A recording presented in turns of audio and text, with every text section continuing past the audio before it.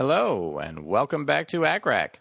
I'm Jed Wolpaw, and today, this is episode 8, we're going to talk about the second part of our two-part series on the management of patients with respiratory disease. If you haven't already listened to episode 7, which was part 1 of this series, I recommend you go back and listen to that before you listen to this episode. In fact, to get the full combination, I would go back to episodes 4 and 5, which are the physiology and pathophysiology of respiratory diseases, then listen to episode 7, which is the first part of the series on the management, and then come back here, and this will be the second and final part on the management of these patients. Remember, we have a new website. Please visit it and check out the episodes there at acrac.com. That's ACCRAC.com. You can leave comments on any information you'd like to leave there at the website. You can also sign up for our mailing list by clicking in the upper right-hand corner on the link there on the website at acrac.com.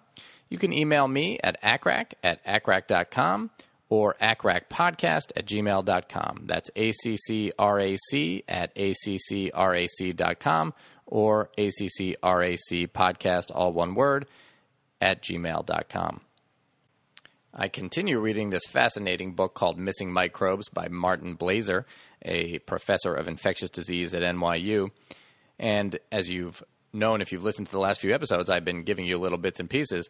I'll tell you a fascinating thing he's talked about in this book is that as we have eliminated H. pylori from the majority of the population in developed countries, there has been an incredible increase in the rate of diseases such as asthma, hay fever, eczema, and inflammatory bowel disease, including Crohn's and ulcerative colitis, and even autism.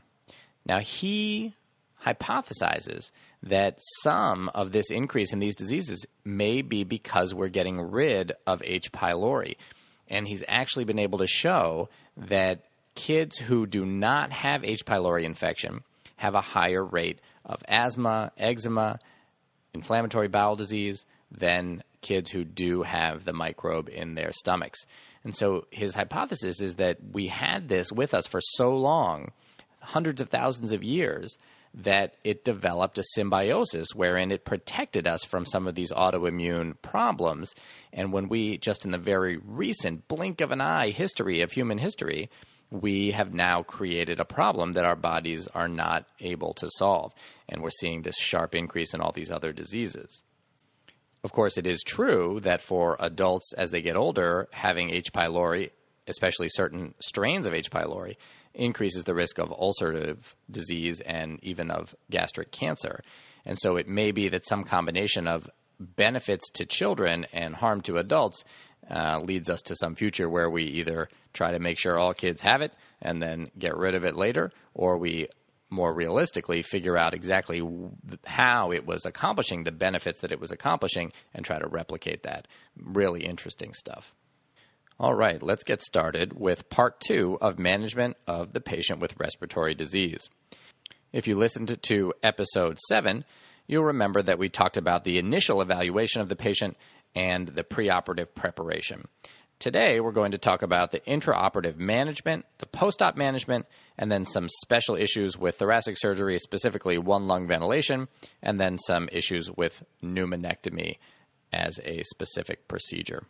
And I will also mention just a couple of key points for mediastinoscopy because there are some board-rich questions involving that as well.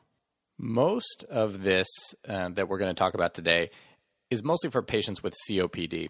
For restrictive lung disease, really your main issues are going to be hypoxia and how hypoxic they are at baseline. They are prone to rapid desaturation because of the fact that they're already hypoxic. And then, of course, high airway pressures because of their increased airway resistance and inability to expand the chest wall. And there are real issues with getting these patients extubated because they already often have weakness, stiffness of the chest wall, difficulty with breathing and maintaining oxygenation at baseline. And patients with severe restrictive lung disease who get intubated sometimes never get extubated. That said, we're going to focus mostly, or at least most of this will apply to patients with obstructive lung disease such as COPD. Let's start with non-thoracic surgery for patients with severe lung disease. What monitors do you want? So obviously you're going to want your standard monitors. If the patient has truly severe disease, you probably are going to want an A-line because you're going to want to get ABGs, and you're going to want to be aware that the patient, whether diagnosed or not, probably has some concomitant cardiac disease, and so having real-time access to the blood pressure is probably important. You want those ABGs also because there may be a large gap between the end-tidal CO2 and the partial pressure of CO2 in the blood. And so looking at end-tidal CO2 in a patient with severe respiratory disease may not give you that much information. So sending periodic ABGs to see what your PCO2 is, and therefore also what your pH is, can be important. There are several concerns specific to these patients. We'll talk about them each, but first let me list them. One is the fact that they're prone to autopeep, also known as dynamic hyperinflation. They're more prone to bronchospasm. Their disease already gives them poor hypoxic pulmonary vasoconstriction. They're at high risk of pneumothorax, and laparoscopic surgery carries its own risks for them, which we'll talk about. Have you heard of the Lazarus syndrome? So this is a real thing. It's been described in the literature. And essentially this is what it is. A patient comes into the ED in full arrest. They are having CPR. They get chest compressions. Someone is bagging them either with a face mask, or at some point they get intubated, and now they're being mask ventilated through the endotracheal tube, and they continue to be refractory. They get epinephrine. They get shocks. They don't recover. And at some point, the code is called. They are disconnected from the ventilator or from the bag. Everybody walks out.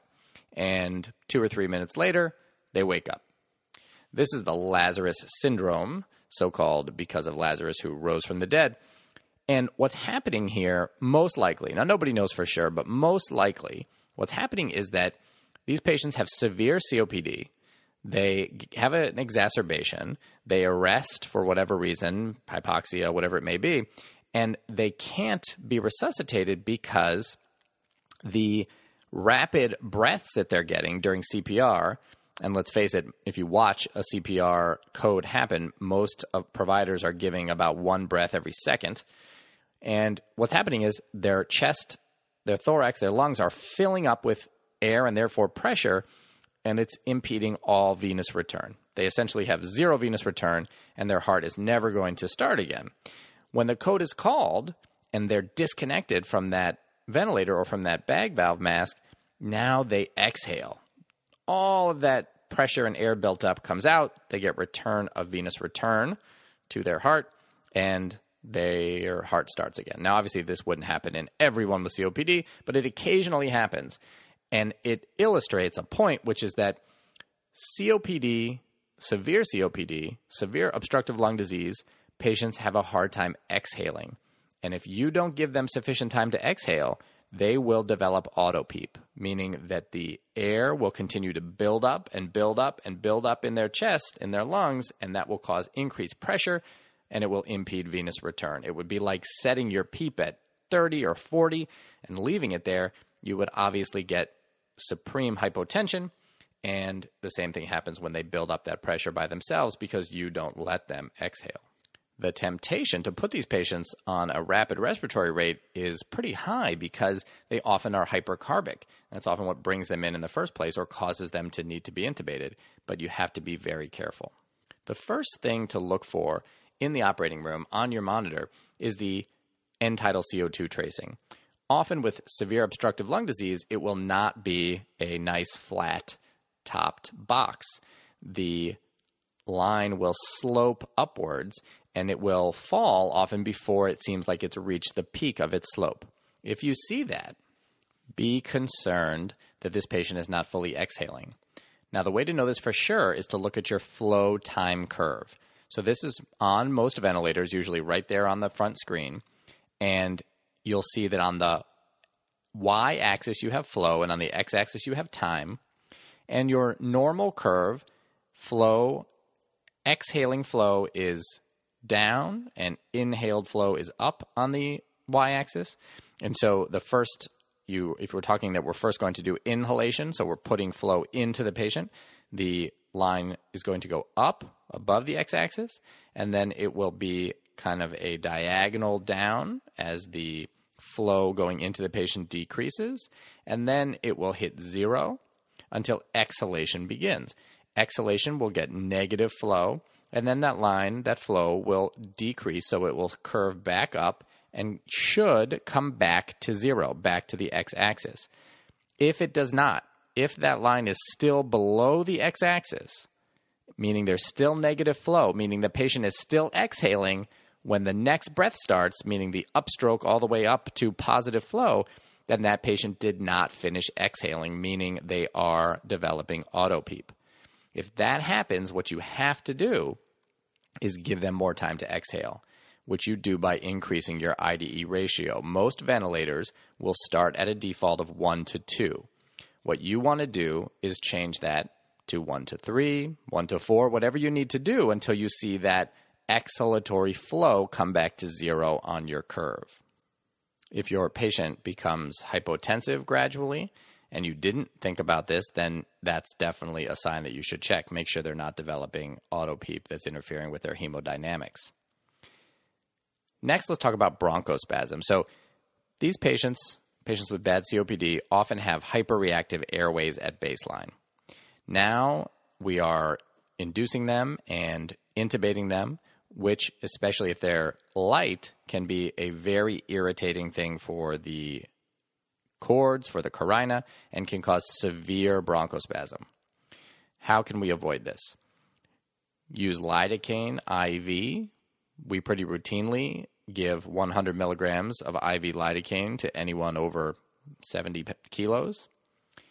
You can consider, if you're really concerned, actually instead taking an applicator that has lidocaine in it and spraying it onto the cords. So you DL, get a view of the cords, and then they make these lidocaine applicators where you put them through the cords, but you're not actually touching anything, and then you squeeze down on the base of it, and it sprays lidocaine all around and on the cords. And then you would come out, wait a few minutes, and then do your actual intubation. Other things to consider: fentanyl can blunt these reflexes, but it's often much more fentanyl than you would think. Most of the time we give 50, 100, maybe 150 mics of fentanyl before induction, but studies have shown that to really block these reflexes, we need at least 5 mics per kilo or more of fentanyl. So you're talking about giving 300 or 400 mics in a 70-kilo person, and that's quite a bit more than we usually do. But you could think about doing it, especially if you were confident in your ability to mask the patient. And then finally, you can use ketamine for induction. Ketamine is a strong bronchodilator, and so for patients who are at risk of bronchospasm, it's a great choice. No matter what you decide to use, remember, this is not a situation where you want your patient to be right on the border of being too light when you intubate them. You want them deep so that they do not react and have severe bronchospasm. If you need to support their pressure with phenylephrine in order to be able to use a sufficient amount of induction agent, then you should do that. Hypoxic pulmonary vasoconstriction is one of the main ways in which our bodies naturally match ventilation and perfusion in the lungs. Patients with emphysema already have impaired hypoxic pulmonary vasoconstriction, and anesthesia makes it worse. Both inhaled anesthetics and IV anesthetics can impair hypoxic pulmonary vasoconstriction further. This can lead to hypoxia, increasing dead space, and an increasing gap between your end-tidal CO2 and your PCO2. And yet another reason why you want to check periodic ABGs so you know what your real PCO2 is.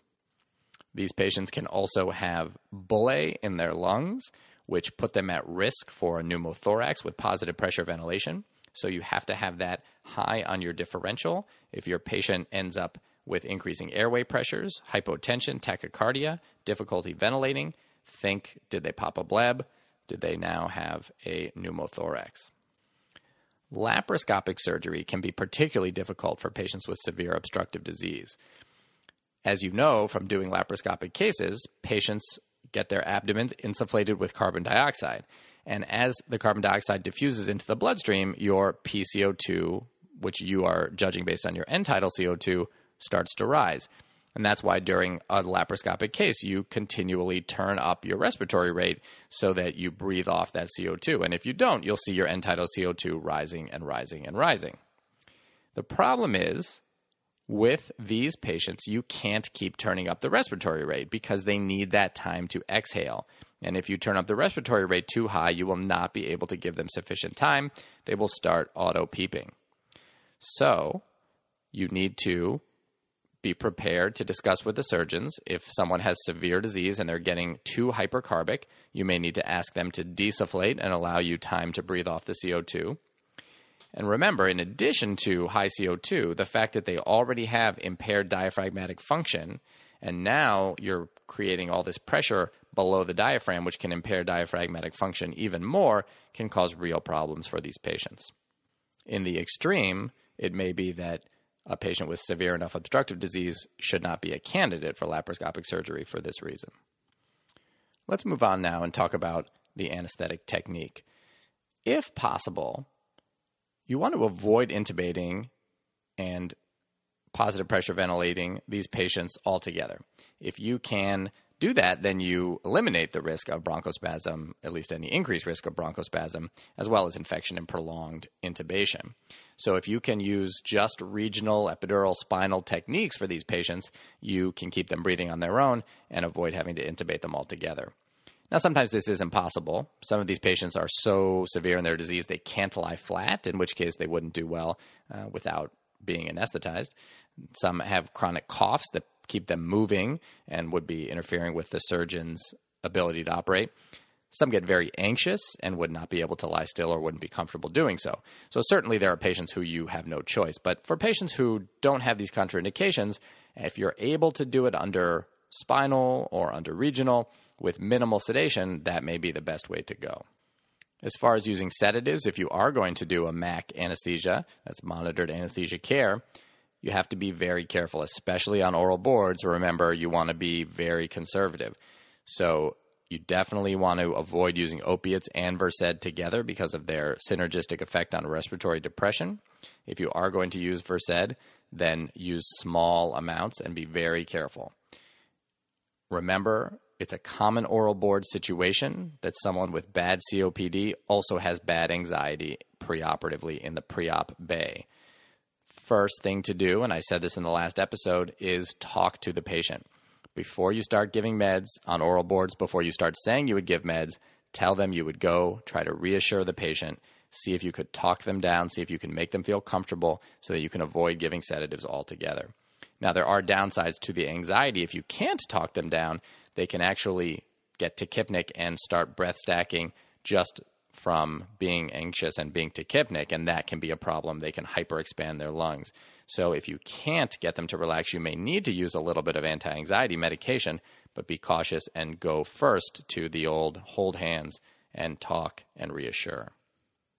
As I said, if you can do neuraxial technique, this is really preferred. In fact, if you can use an epidural in COPD patients, whether or not it's your only technique, even if you also use general anesthesia, it lowers the risk of post-op pneumonia and lowers the risk of mortality. Now, we've known for some time that using epidurals in thoracic surgery lowers the risk of post-op pulmonary complications, but there's a study by Van Leer and colleagues that was published a few years ago in Anesthesiology, and I'll put the link to it on the website, that shows that patients with COPD who get an epidural have not only lower risk of pulmonary complications, but a lower mortality as well.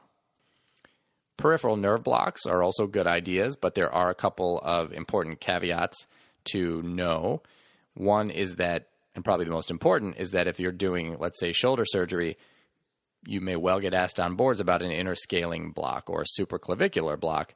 Remember, interscaling has about a 100% risk of paralyzing the phrenic nerve, and the supraclavicular is very high as well. What happens if you hit the phrenic nerve, if you anesthetize the phrenic nerve, is that you will paralyze the ipsilateral diaphragm. And this can produce quite a significant, around 25% reduction in FVC.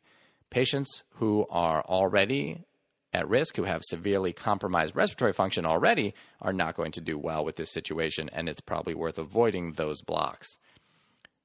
If you paralyze the phrenic nerve on the right side, it's even worse because, of course, there's more lung on the right compared to the left. For induction of anesthesia, I mentioned before, you want to consider ketamine here for severe disease because of its bronchodilatory effects. If there's really major concern for bronchospasm, you may even want to consider an inhaled induction with sevoflurane because it's a powerful bronchodilator as well. You want to stay away from etomidate because it can actually increase airway resistance, and propofol is fairly neutral. But if it's someone with severe respiratory disease at high risk for bronchospasm, think about ketamine or think about an inhaled induction. For maintenance of anesthesia, again, inhaled anesthetics are good bronchodilators, except for nitrous oxide, which is not a bronchodilator, though it is also not a bronchoconstrictor. Propofol, as I said, is fairly neutral. Be careful with opioids because of the potential for post-op respiratory depression. Remember, you want to use lung protective ventilation as much as you can, but you're not going to be able to continually increase your respiratory rate to keep a low tidal volume, again, because of the need for enough time for these patients to exhale. If you can avoid continuous paralysis, if you can avoid continuing to redose your neuromuscular blocker, it's a good thing because these patients are very sensitive to neuromuscular blockade and to respiratory complications postoperatively. And so rather than only have 2 twitches and have to reverse and hope that you fully reverse them, you don't want to be in that situation with these patients. You'd rather make sure they're fully reversed before you try to extubate them. So if you don't need to use neuromuscular blocker during the case, then it's better to avoid it. Let's move on to the postoperative period. We'll talk about how to decide about extubation with these patients, how to manage their pain, and what respiratory therapy maneuvers may be helpful. When you're getting ready to consider extubation in these patients, you want to do everything you can to maximize your chances of success. That includes complete reversal of neuromuscular blockade. You don't, when these patients, not in any patients, but especially in these patients, you don't want to be using the periorbital muscle to try to evaluate this with your train of 4 monitor. You really want to use the adductor pollicis. It's a better predictor of your airway musculature, airway reflexes recovery. You want to be very careful in your use of opiates. You want to give bronchodilators first if you think that they need them. You can give them through the circuit. You want to give time, sufficient time for these patients to eliminate any inhaled anesthetic that you may have been using. It's going to take them longer than it takes most patients. And this is because in severe COPD, they have a lot of VQ mismatch, and this will delay the offloading of that inhaled anesthetic. In patients who truly have severe disease, you may want to consider taking them to the ICU and extubating them directly to BiPAP so that they have a little bit of a bridge between positive pressure ventilation and being fully on their own negative pressure ventilation. We do this often with post-lung transplant patients where just routinely they are extubated to BiPAP. I know the MICU also routinely will do this for patients with severe COPD, and it's a reasonable technique to consider. You will often get asked what your criteria are for extubation. In fact, an incredibly common oral board question is, are your criteria different for this patient than a patient having a routine lap chole or routine appendectomy? In my opinion, the answer to this is no. My criteria are not different. It may be significantly harder for this patient with severe respiratory disease to meet my criteria, but if they meet them, then they should be fine. So what are those criteria? The ones that you, of course, know and will memorize for written and oral boards are they need to be able to oxygenate as indicated by a PO2 greater than 65 or a SAT greater than 90, 92. They need to be able to ventilate by returning to a baseline PCO2 or a normal PCO2 if that's where they are normally. They need to be able to have a respiratory rate less than 25 or so. They need to be able to have a negative inspiratory force greater than negative 20, and their tidal volume should be greater than 5 cc's per kilo.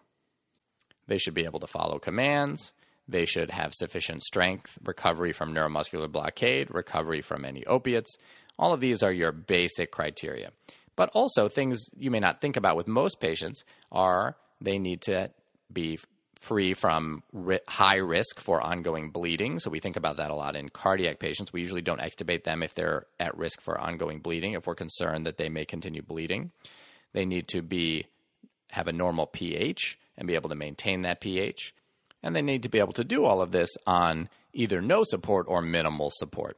If you're really concerned, you can do a T-piece trial where you actually give no support at all. But most of the time, if the patient can meet all those criteria on minimals, which we refer to as pressure support of 5 with a PEEP of 5 and 40% or less of oxygen, then they should be okay. Now, some people will meet all those criteria, but they're reliant on that positive pressure. We see this, for example, with patients with pulmonary edema, and when we take them off the positive pressure, they then don't tolerate it. So if you have that concern, then you can do a T-piece trial. But you can see how a patient with severe COPD will probably have a harder time meeting these criteria. They may have an acidosis. They may be hypercarbic and not able to compensate for the acidosis by breathing off that CO2. So they may not get extubated, but it's not because your criteria are different. It's because they are having a harder time meeting those same criteria. In terms of pain management, if you have an epidural or a peripheral nerve catheter, that's fantastic because it's going to provide excellent pain control without systemic opiates.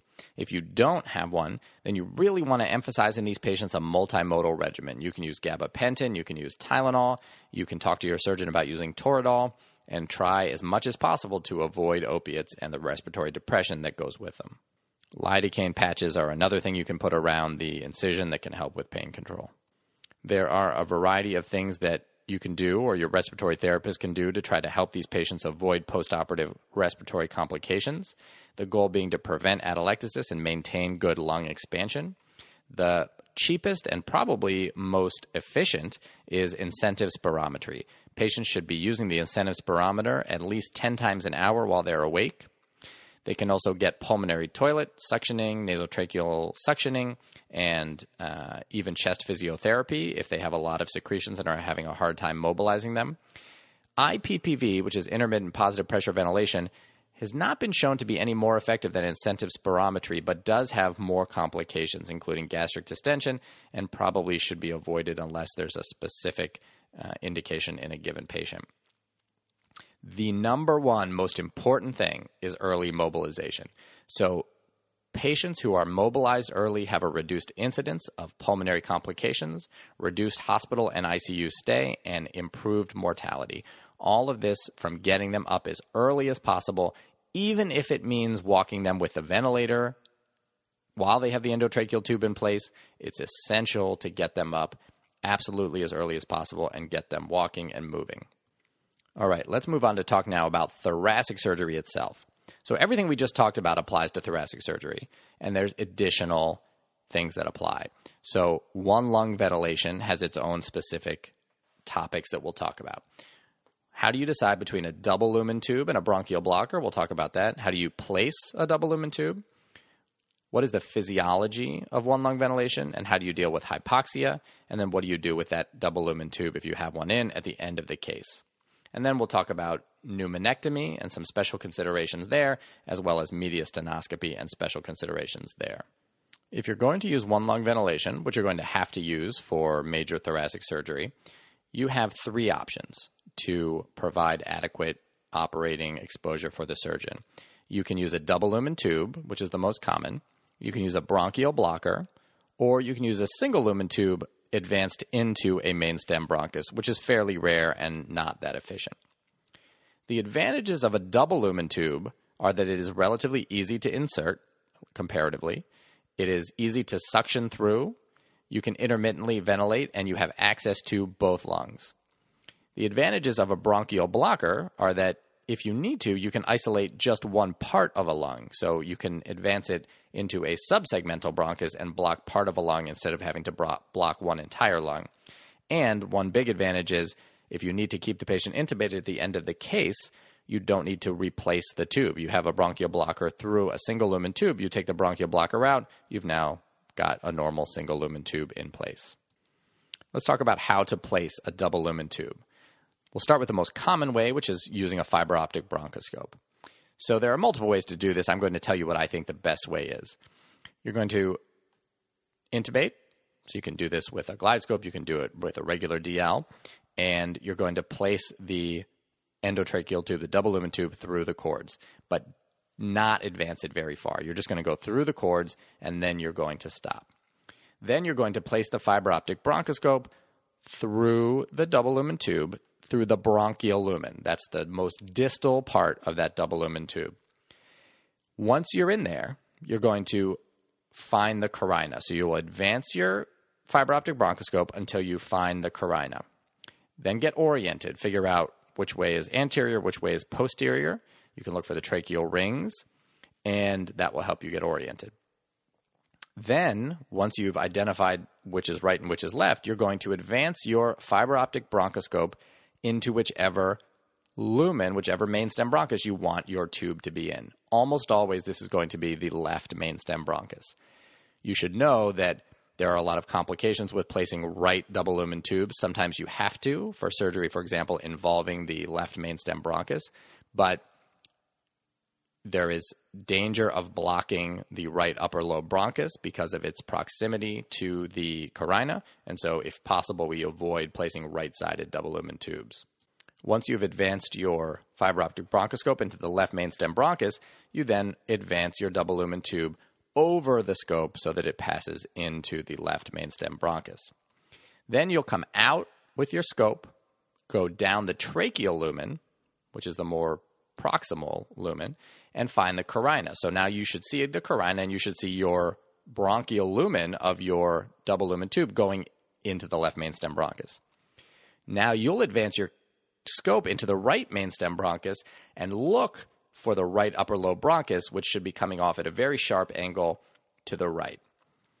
Once you see that, that is a pretty good confirmation that you are now in the right, meaning your tube is in the left, which is where you want it to be. Then you can come back so that you can again see the carina and inflate your bronchial cuff. That's that blue cuff. And what you want to see is that it doesn't herniate completely out of the left mainstem bronchus. You want to see just a little cuff of that blue balloon peeking out at the carina, meaning the bulk of that balloon is in the left mainstem bronchus and occluding it. And that's where you want it to be. Now you can go back down the bronchial side and make sure that you see the takeoff of the left upper and left lower lobes so that you're not occluding either one of those with your balloon. And once you've done that, you're in good shape. A common mistake is to go in too deep with your tube, to take a look down the bronchial lumen to see what you think is carina and think that you're in good shape, or to at least start acting as if that's the carina. And this is a mistake. You want to be really careful. You could be down the left mainstem looking at the false carina. So how do you know? Look at how deep you are. You should know that the distance from the mouth to the cords is about 8 to 10 centimeters. And then from the cords to the carina is about another 10 to 14 centimeters, depending on the person's height. So if your tube is in 26, 27 centimeters and you think you're looking at carina, you're probably wrong unless it's a very, very tall person. More likely, you're looking down into a subsegmental takeoff. People are afraid to pull back too far because they think they'll extubate. But remember, as long as you're in 10, 12 centimeters, you won't extubate. So you can come back until your tube is only in about 14, 16 centimeters. And now if you see what you think is carina, it is carina. So that's how you know if you're in the right place or not. There is a great chart that goes through how exactly to confirm your double lumen tube placement with auscultation that I'll put in the slides, but I'll also talk you through it here. You want to remember that you can do this, and they may on oral boards ask you to tell them how you would go about doing this. And so there are a variety of ways, but this is one, and I think a good one. So you want to first place your double lumen tube and ventilate through both lumens. At that point, you'll listen to the left side and the right side. If you hear equal breath sounds, then you're good. You are going to move on to step 2. If you hear decreased breath sounds on the right, then that means that your endobronchial, your bronchial and tracheal lumens are in the left, right? Because you're ventilating through both sides. And if you only hear breath sounds on the left, then that's where both of those lumens, the tracheal and the bronchial lumen, are on the left. If that's the case, you're going to pull out until you hear equal breath sounds bilaterally. If when you listen, there's decreased breath sounds on the left, meaning you only hear them on the right, then you are now in the right side and you need to pull out again until you hear equal breath sounds bilaterally. Once you have equal breath sounds, you're going to clamp the tracheal lumen and just ventilate through the bronchial lumen. And what you want to hear, of course, this is assuming this is a left-sided tube, is decreased breath sounds on the right. So if you only hear breath sounds on the left when you're ventilating through the bronchial lumen, then you're in good shape. You can assume your bronchial lumen is where it should be in the left main stem, and you're good. If you hear equal breath sounds, that means you're still having both of those lumens in the trachea, and you need to advance until you hear decreased breath sounds on the right. If you hear decreased breath sounds on the left when you're just ventilating through the bronchial lumen, that means your bronchial lumen is in the right side, and you need to come back and start over again. So once you get to the point where you're ventilating just through the bronchial lumen and you hear breath sounds only on the left, you then are going to clamp the bronchial lumen and ventilate through the tracheal lumen. Now what you want to hear is decreased breath sounds on the left, because you're breathing, theoretically, you're only ventilating the right side through the tracheal lumen. So if you hear only breath sounds on the right, you're in good shape and you can go. If you hear breath sounds only on the left, now you've gone too far. So both lumens are in the left main stem bronchus, and you have to start over again. And if you hear equal breath sounds, then you need to realize you're still in the trachea with both lumens, and you have to start advancing again and go back to advancing and trying to hear just breath sounds in the left lung when you're ventilating through the bronchial lumen. So to summarize, place your tube, place it when you want to place it so that you think you're in the right way. So you're going to go through the cords, turn to the left, advance, and hope that your bronchial lumen is in the left main stem bronchus. Then you're going to listen, and you want to hear equal breath sounds. If you hear equal breath sounds, then you know you may be in good shape. Then you're going to ventilate through just the bronchial lumen, and you want to hear breath sounds only on the left. If you hear breath sounds only on the left, then you know your bronchial lumen is in the left main stem bronchus.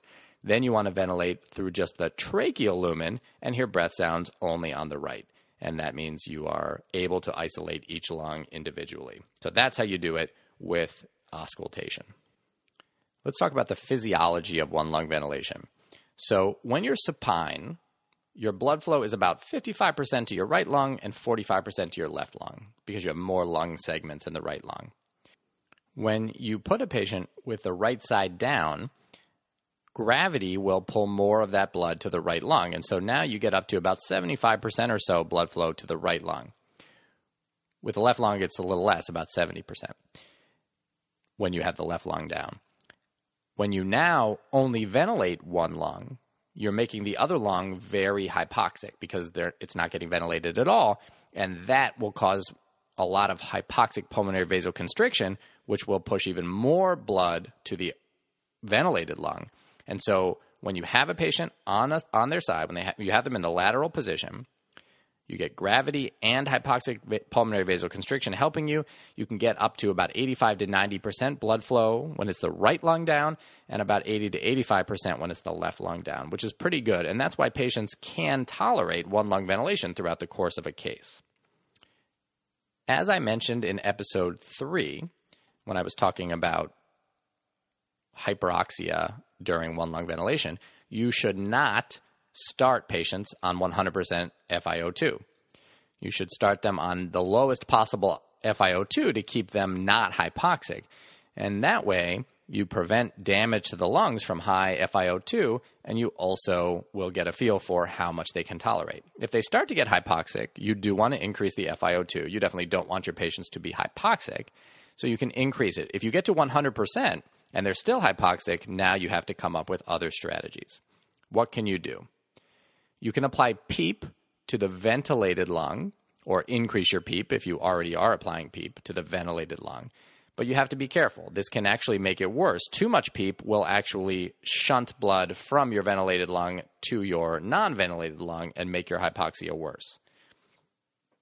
If you try PEEP and that doesn't work, or if it makes it worse, you then can try CPAP to the non-ventilated lung. This is the lung that the surgeons are operating on, and you have to be very careful and communicate with your surgeons and see if they are okay with a small amount of CPAP. If they are okay with it, it can make a big difference.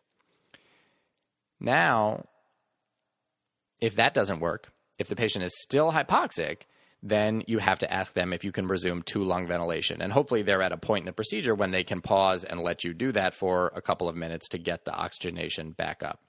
As a last resort, if nothing is working and they can't go back to two-lung ventilation, they may have to at least partially clamp the pulmonary artery on the operative side, which of course will greatly increase your VQ matching because it will prevent blood flow to the lung that is not being ventilated. At the end of the case, your options for your endotracheal tube, if you're using a double lumen tube, are to either extubate completely and just take it out.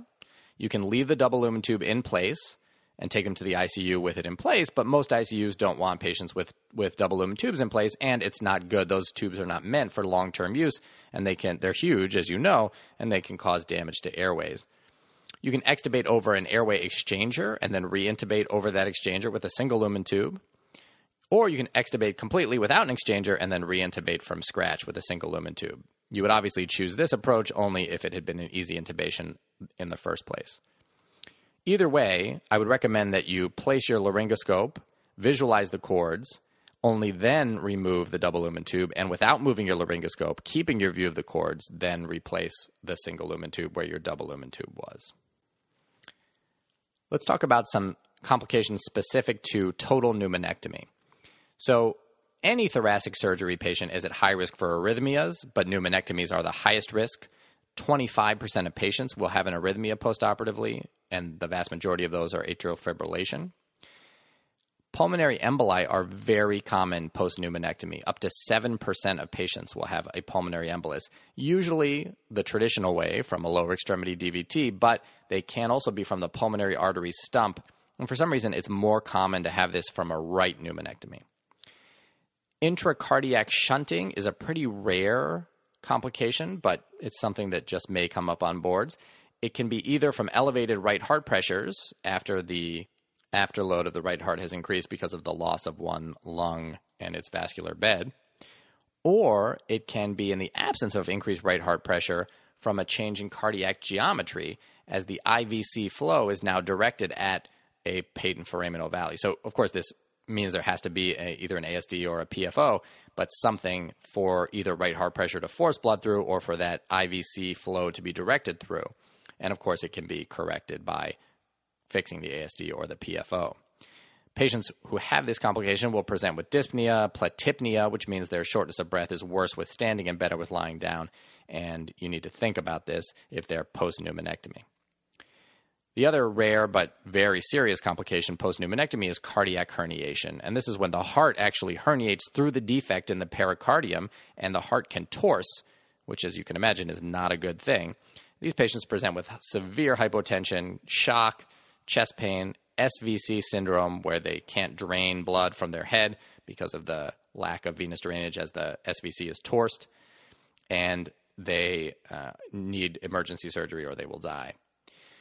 And a crazy complication that had never heard of but found when I was looking into this is that you can actually have some patients start to lactate after a pneumonectomy from irritation of the anterior thoracic nerves that can actually provide those lactation signals, and that is something that would probably be a little bit of a surprise and can either go away in time or can be dealt with blockade of those nerves. Remember to be very cautious with chest tubes after a pneumonectomy. Some surgeons won't place them at all. If a chest tube is placed, it's often a special kind of chest tube that cannot be hooked up to suction.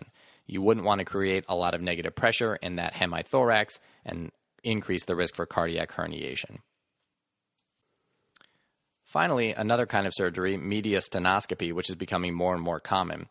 There are a couple of things unique to this surgery to keep in mind.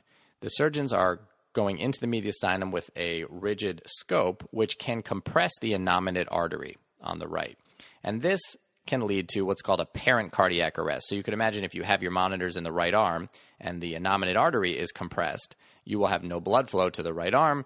And if you don't have blood flow, it will look like on your monitors, you will get a flat A-line tracing, no pulse ox, it'll look like a cardiac arrest.